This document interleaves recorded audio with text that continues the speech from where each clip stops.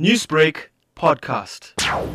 The MEC for COGTA in KwaZulu-Natal, MEC has condemned the barbaric act of the burning of COGTA offices, which happened this morning. Indeed, the unknown assailants attacked our offices and razed everything to the ground. We are deeply saddened and angered by this act of destruction.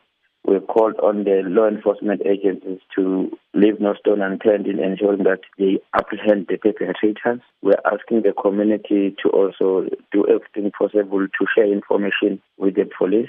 A reward of about 100,000 rand has been put forward for anyone with information. This is an attack on democracy, so these people deserve the highest of punishment from our law enforcement agencies. Were anyone injured during this fire? We thank God that no one was injured, but it happened early hours of the morning before staff could get into the offices.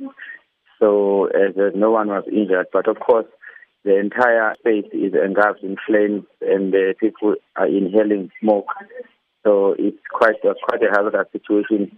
We have been able to speak to our staff and counsel them those that were traumatized, even by seeing some of their files, the important documents that we need to process certain things, all that was destroyed. So we've had to talk to our staff, but we appreciate their strength because they've taken a tough stance that they will continue to serve the people of KwaZulu-Natal. They will not surrender to the dastardly acts of these cowards and criminal elements. In you saying so, there have been many protests in the province recently, from universities to service delivery. How will COGTA now come forward and help police in bringing these protesters to book? Our trust is with the community because these people are known by somebody somewhere. They plotted this thing, they worked this thing with some people.